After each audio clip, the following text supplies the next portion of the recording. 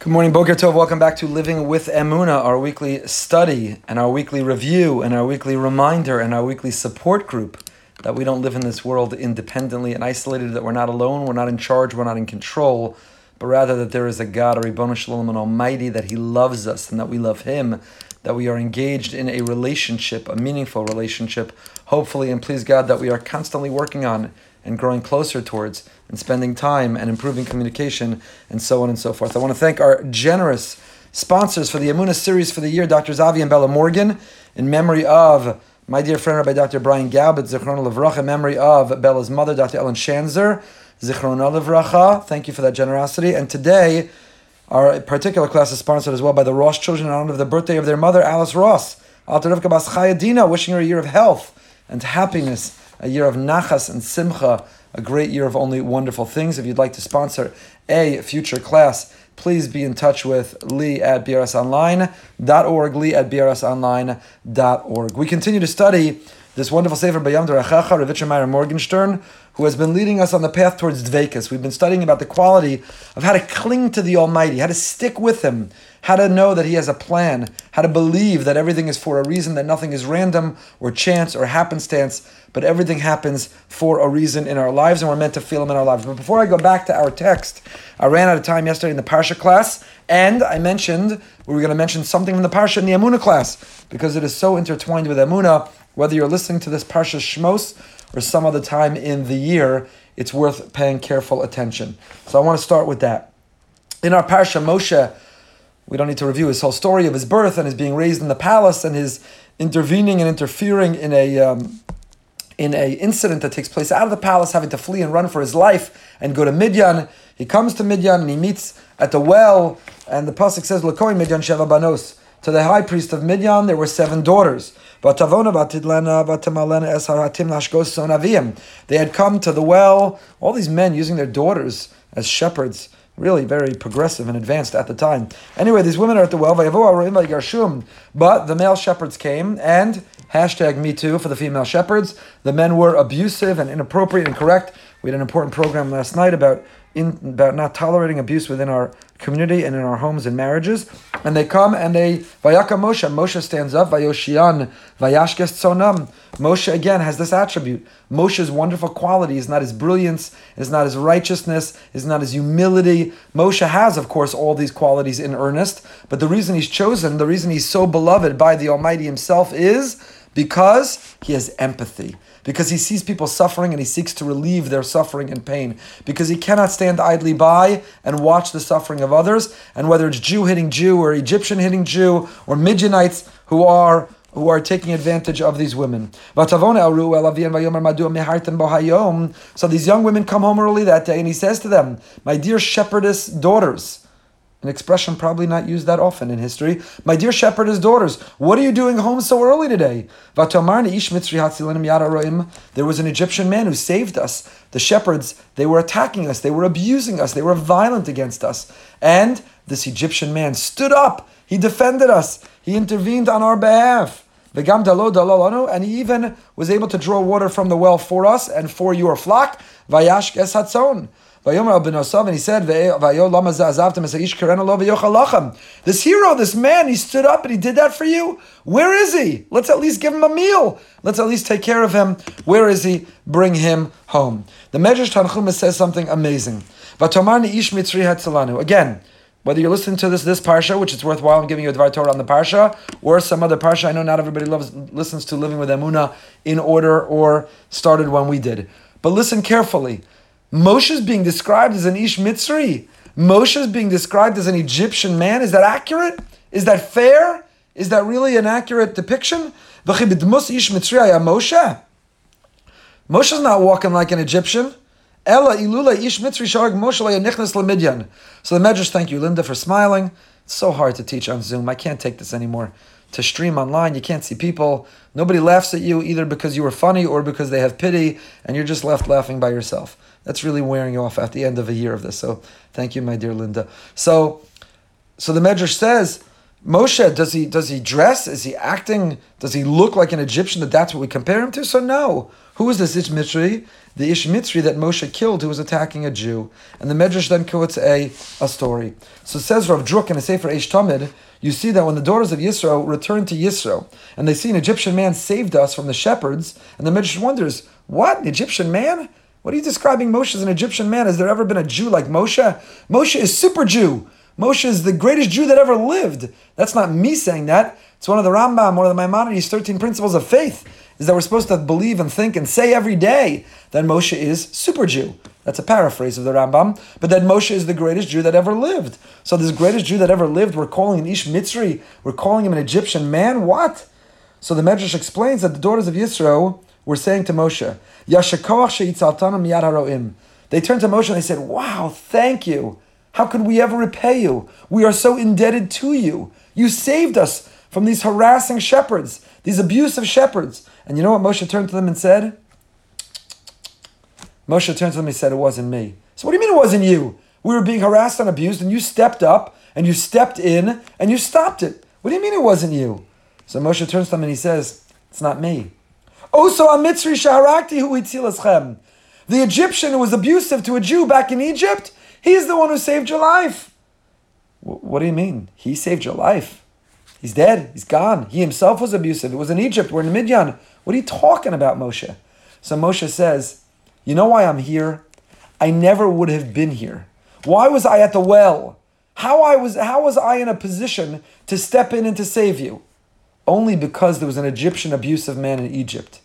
And that set off a string of events that I needed to step up and stand up to him, and then I needed to flee for my life, and that brought me to Midian, and that placed me at the well, and that's why I'm here. So don't thank me. Thank him. Thank the Egyptian man. It's a totally different way of looking at the pasuk. When you read this pasuk, when you read this parsha, Ish Mitzri, you just gloss over it. The girls go home, their father says, what are you doing home early today? They say that there was an incident at the well, we're filing a police report, we were harassed by this group of shepherds, and this Egyptian man, he stepped up and he saved us. And we read that and we say to ourselves, yeah, Moshe just immigrated from Egypt, so they called him an Egyptian man. Says the Medrash, Moshe's not the Egyptian man. How could we refer to him that way? And then the Medrash quotes a story. What's the story? A person was once bit by a snake, bit by a scorpion, and poison entered his leg, so he ran to the water in order to immediately clean out and sterilize the wound. V'nichnas ben nahar, and he dips his leg into the river, and he sees a baby, a child that's drowning in the river, and he saves the child. The child says, had you not been here, if you didn't save me, I surely would have died. The newspapers come and the headlines, the stories go viral about this heroic man who reaches into the water and saves this young child's life. And you know what the man says? Amar lo ani hitzalticha. I didn't save you. You know who saved you? The snake. The snake that bit me saved your life.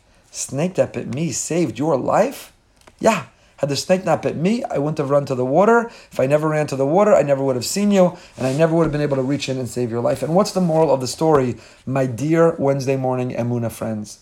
The moral of the story is that we have no idea how the world is orchestrated and why events and things happen the way they do.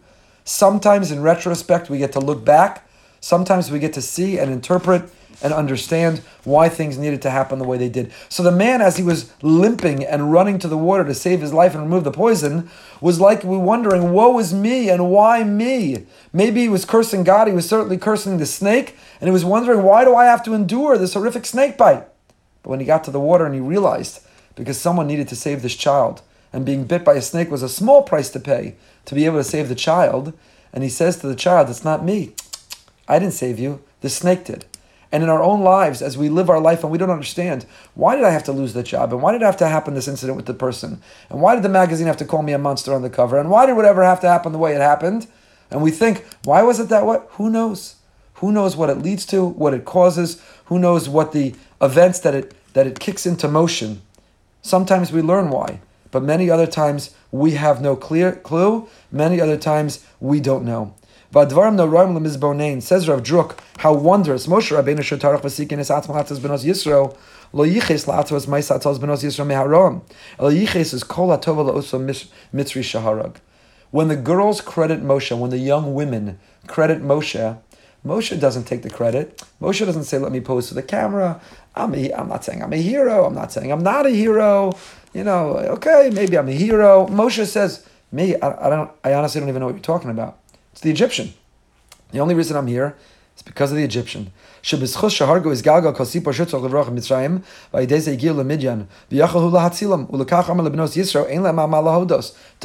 me, thank God. Thank that Egyptian. What a powerful message for Moshe. Because the truth is that Egyptian in Egypt that Moshe is referring to, he killed someone, he struck someone. So what do you mean thank the Egyptian? So obviously Moshe doesn't mean thank the Egyptian or credit the Egyptian. The Egyptian himself was abusive. The Egyptian himself harassed. The Egyptian himself is no righteous tzaddik. He didn't mean thank the Egyptian. What he meant is thank God for who knows when that Egyptian man did what he did, what it would lead and what it would cause. And there are Egyptian men in our lives. There are the people who've done horrific things to us or to others.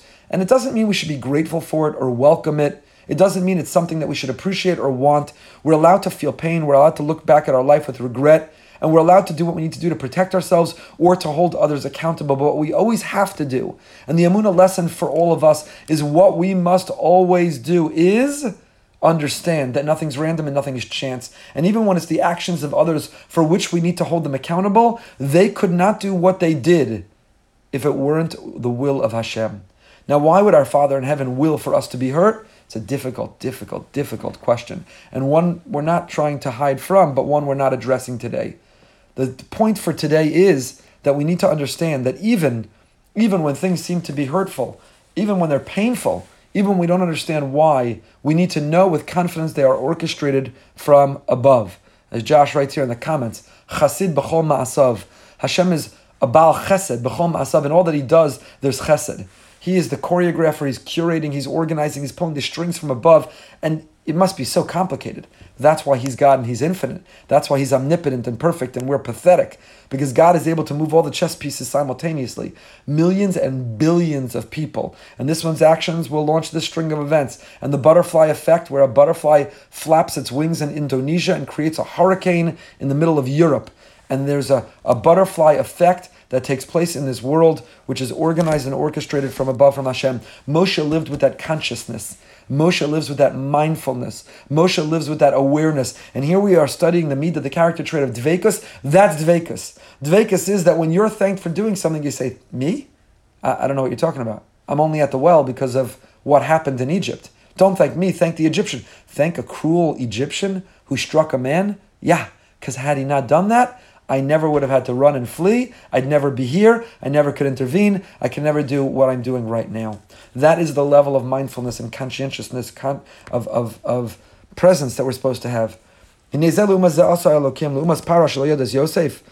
is a contrast, says Rav Druk in our Parsha. I want to go back to Rav Itcher Meyer, but this is a contrast between Moshe Rabbeinu and Paro. What happens in our Parsha, what leads to the bondage and slavery, what launches the oppression and persecution, is Vayakam Melech Chadash, that a new king arises, Asher Lo Yada Es Yosef, who does not know Yosef, who doesn't remember what Yosef had done, who's not Makir Tov, who doesn't live life with gratitude and appreciation, but does the opposite. He's an ingrate. He causes himself to forget that Yosef saved the economy of Egypt. He causes himself to forget that Yaakov blessed the Nile, and that's why they are a blessed country. He lives with ingratitude, not gratitude. And Moshe's whole life, the opposite. Moshe's entire life is characterized by gratitude. Don't thank me. Thank the one above who orchestrated all the circumstances that placed me here. And that's why the Medrash tells us that there are 10 names, and I don't want to belabor this point, though there's so much more to say. There are 10 names for Moshe. Moshe has 10 names. But what is the one we call him? Moshe. By the way, one of the names was given by the Almighty, by the Ribono Shel Olam, and yet we don't use that name either. We don't use the name that his mother and father gave him. We don't use the name that God gave him. What name do we universally use for Moshe? You probably don't even know the other 9 names. That's how much we use this name. Who gave him the name Moshe? Where did he get that name? Moshe was given by a Gentile woman, by a princess, Bisya Bas Paro, the daughter of Paro. Mispronounces Basya, really Bisya is her name. Bisya, the daughter of Paro, gave that name Moshe, and that's the name we use. Why? Why is that the name we use? So Rav Druk points out, many have said, because what does the word Moshe mean? Min hamayim mishisihu, from the water he was drawn. Who drew him out of the water? Who saved his life? Who was the one who saved the savior of the Jewish people?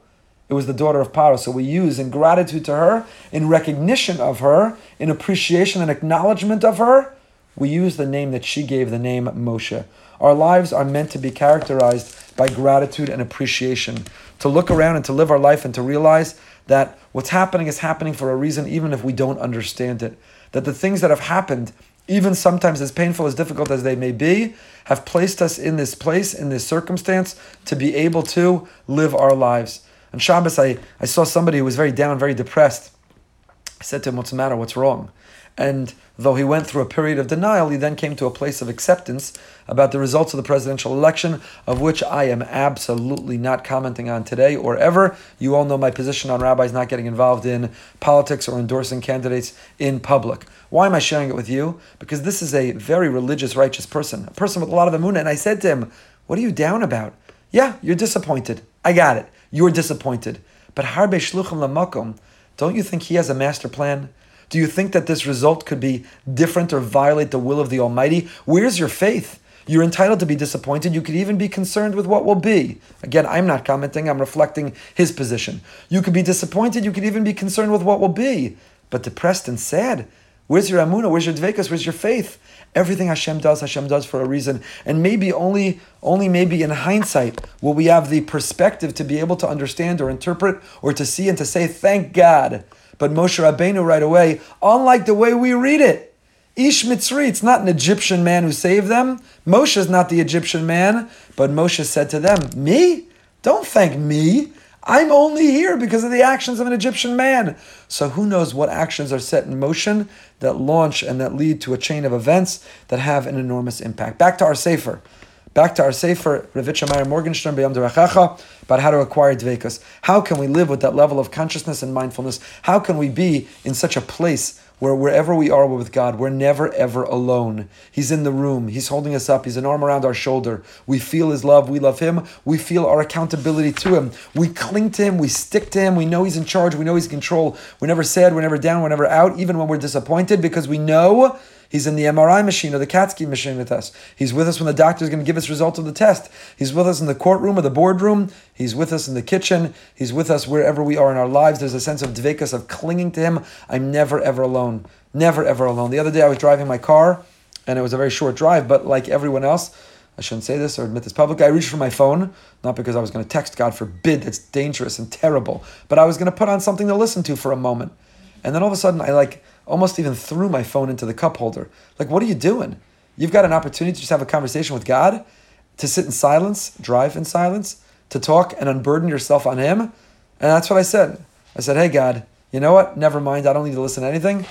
Well, let's schmooze." And then I had my conversation with Him about the things going on in my life and the life of people around me I care very much about. We have the opportunity, dvekas. You're driving in the car, you're never, ever alone. I don't know if that's enough to go in the carpool lane. If you get pulled over in the carpool lane, can you say, "Officer, I practice dvekas. I'm not alone. I qualify for the carpool lane. It's not just me." I'm not sure that's going to get you out, so don't rely on that. But maybe if you were in earnest, the officer would believe it and appreciate it, because even when you're driving and there's only one physical person in the car, you're never ever alone. Dvekas. We are davak. We are clinging to God. We are wherever we are. So Ravitcha Meyer has been reminding us, what do we need to do to get to that level? It's a very high level. It's a difficult level. But we can aspire. We can stretch. We can reach. When the daughter of Paro reached for Moshe, floating in that basket in the river, he was too far away. But the pasuk and Chazal expand and describe that she reached and then her arm was outstretched. Right? It's within, even that which is beyond our reach is within our grasp, to quote the famous poet. Even that which is beyond our reach is within our grasp if we reach for it. There are people who've lost incredible amount of weight. There are people who have gotten off of substances. There are people who have addictions under control. There are people who've reinvented themselves, because even that which feels beyond our reach is within our grasp when we stretch for it, when we reach for it. So the notion of living with this dvekas, it seems like it's impossible, inaccessible. We'll never be able to do it. It's within our grasp. If we just reach for it, we can stretch and we can get there. What do we need? Number one, he taught us, is emunah. If you haven't spent time meditating, reflecting, studying, if you haven't spent time being mizbonein, contemplating God's existence, And how are you going to have a relationship with him? If you don't get to know your spouse, your friend, your child, what kind of relationship will you have if you don't get to know them? Emunah is the process of getting to know them. Let me study. Let me ask questions. Let me, in John Gottman's words, draw love maps. Let me be curious. Let me date God and court God and get to know God. Because you can't have any relationship in life if you don't get to know the person. Someone once gave me feedback about someone I had set up and said, thank you, but I think I'm not going to go out again. So what went wrong? What's the matter? They said, well, on the date, the entire time, they never asked me one question. They were very happy to share everything going on in their life. I know everything about them, but they never once over the course of the whole date turned and said, with curiosity, with wanting to know more, tell me more about you. Tell me more about you. So therefore the person wasn't interested in continuing. Well, God's like, I know everything about your life. Aren't you curious about me? God's like, we've been on this lifelong date with God, 30, 40, 60, 80 years of a date with God, and all that's happened on the date is we talk about us. And God's like, don't you want to get to know me? Don't you have any questions to get to know me? Don't you want to learn about and study and fall in love with me? So the first step, says Rav Meir, is emunah. You got to study and think about and reflect and meditate about God. You got to be curious about God. And how do you satisfy and scratch that curiosity about God? You have to learn, read his diary. Read his book. I mentioned to you last week a dear friend whose father died young, but he found these birthday cards his father gave him when he was a child. And when he saw in his father's own handwriting and script those messages, he connected to his father. He was brought to tears. We get to know God through his diary, study his Torah, learn his word. We also get to know God through his world. Study biology, chemistry, physics. Go see the Grand Canyon, the Swiss Alps, the Golan, the Galil of Eretz Yisrael, the Dead Sea. And we get to know God through his creation and through his word, emunah. Step number 1, to a life of dveikus, you can't cling to, you're not going to long for, you're not going to feel intimate connection with someone who you barely know, who may know everything about you, but you've been on a date where you never ask anything about him. So step number 1, get to know God, ask about God, fall in love with God, connect God. Step number 2, we are in the middle of, which is, step number 2 was hisbonenus, be contemplative, be reflective, think about God. And step number 3, you should listen. Last week we had a beautiful evening put together by Rav Simi Shabtai, the inner world of Hasidus. I spoke, Rabbi Reuven Brand of Chicago, and the great Rav Moshe Weinberger, the father of Neo Hasidus, it's called. He doesn't call it that, but others do. The inner world of Hasidus, and we spoke about this. Hispodidus, talking to God, clinging to God, a relationship with God, the Hungarian wine that Rav Weinberger spoke about. Once you've tasted the Hungarian wine, there's no other wine that you'll be interested in. It's worth listening. You can find it on my YouTube page and watch and listen. It's really, just skip to Rabbi Brandon, Rabbi Weinberger, but it's really worth listening to. Rabbi Weinberger is brilliant. So his bonus, you got to set aside time to think. There's so much noise, it's clogging our heads. We have no ability to think. We instinctually, just like I did, get in a car and have to turn something on to listen to, dial someone to talk to, because we can't tolerate being by ourselves and lost in our own thoughts and just thinking about God. You'll never fall in love with God, and you'll never feel connected and close to God, and you'll never have an intimate relationship with God if you don't come to know God. So number 2 was his bonus, set aside time to think. Number 3 is what we're finishing. Torah utfila, this major newsflash. You know what the newsflash is? You're allowed to think about God when you do a mitzvah. You're allowed to get close to God when you pray to him.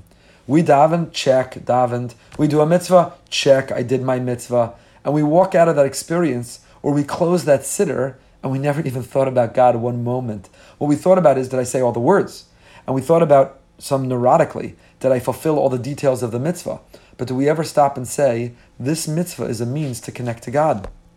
Are we mindful? And are we present? Are we there when we understand that this is a relationship and I'm in a conversation? So continuing, the more that a person learns and knows God with continuity, with diligence, really exploring and analyzing, that is, you're going to live at a spiritual plane. You're going to live in a spiritual level.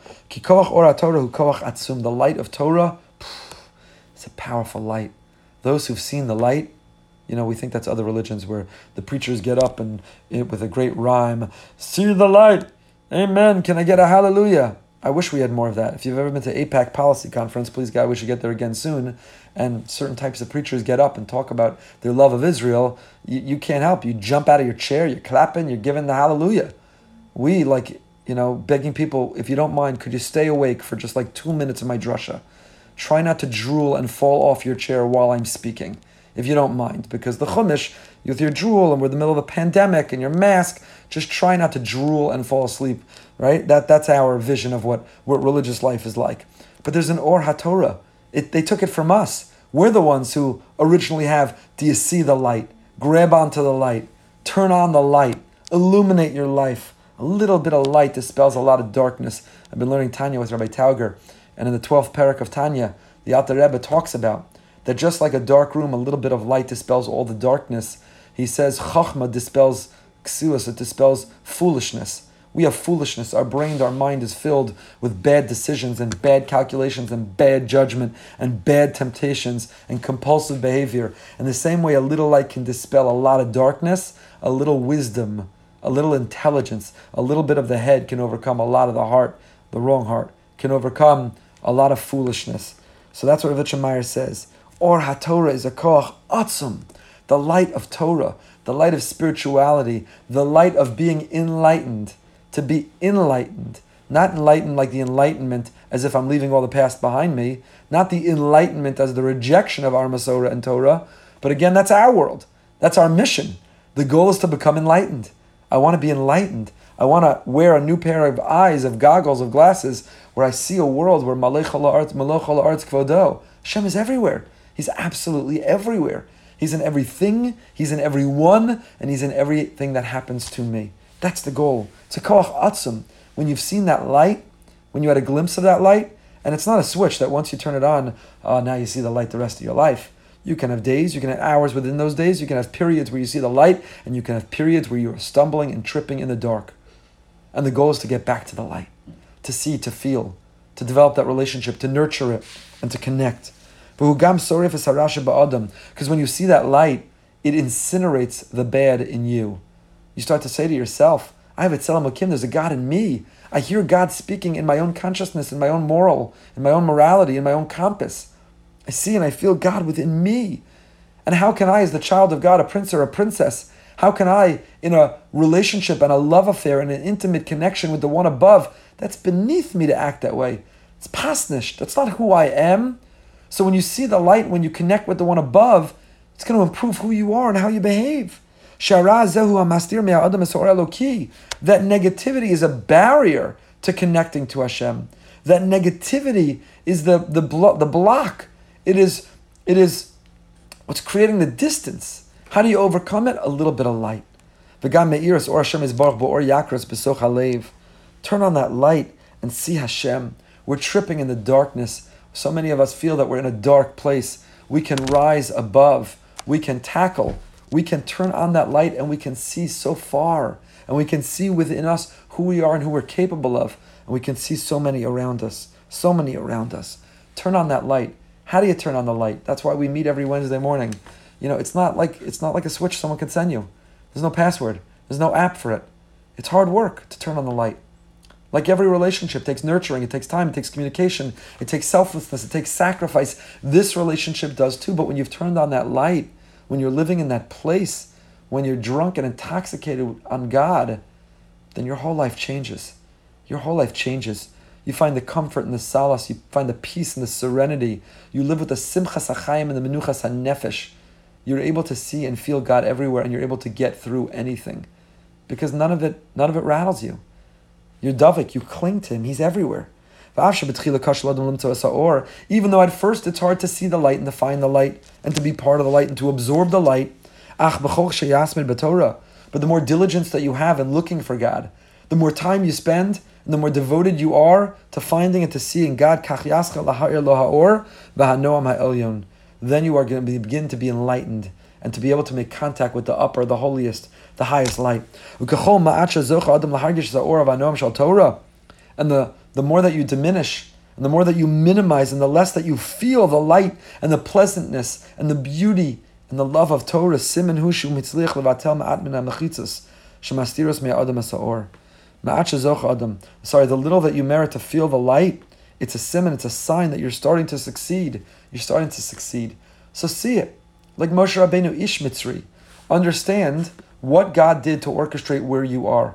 I cannot tell you how important it is again.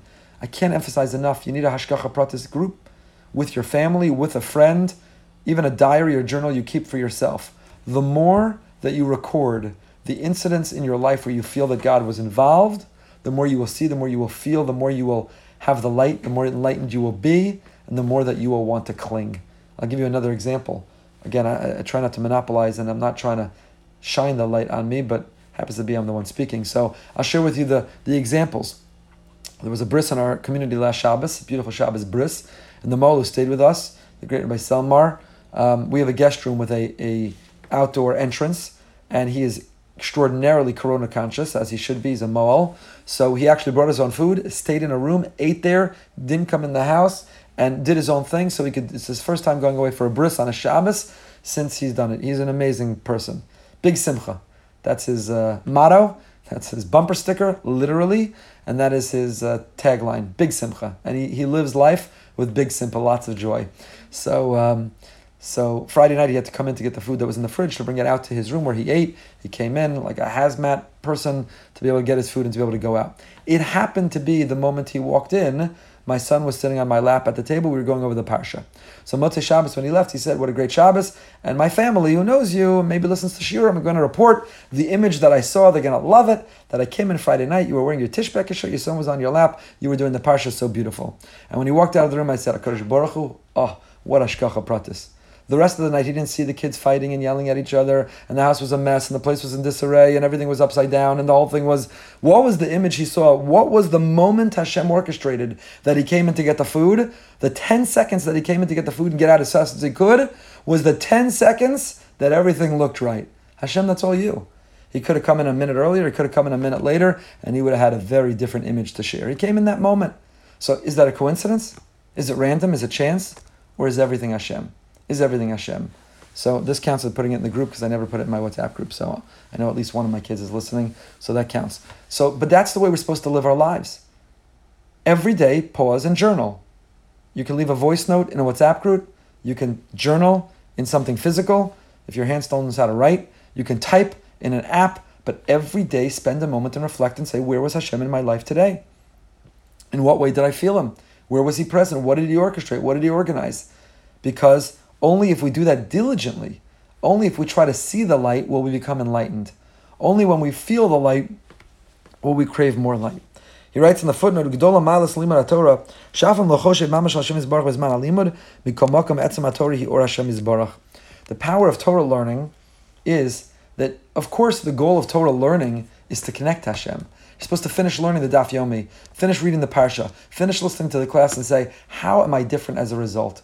How do I see God differently? How do I feel God differently? How is my relationship different with Him? Because I did this daf, or Nach Yomi, or the halacha class, or whatever it is I did. That's the goal of Torah learning, is to bring us closer. However, Torah is unique. That when you learn Torah, even if you didn't think about God, it still transforms you.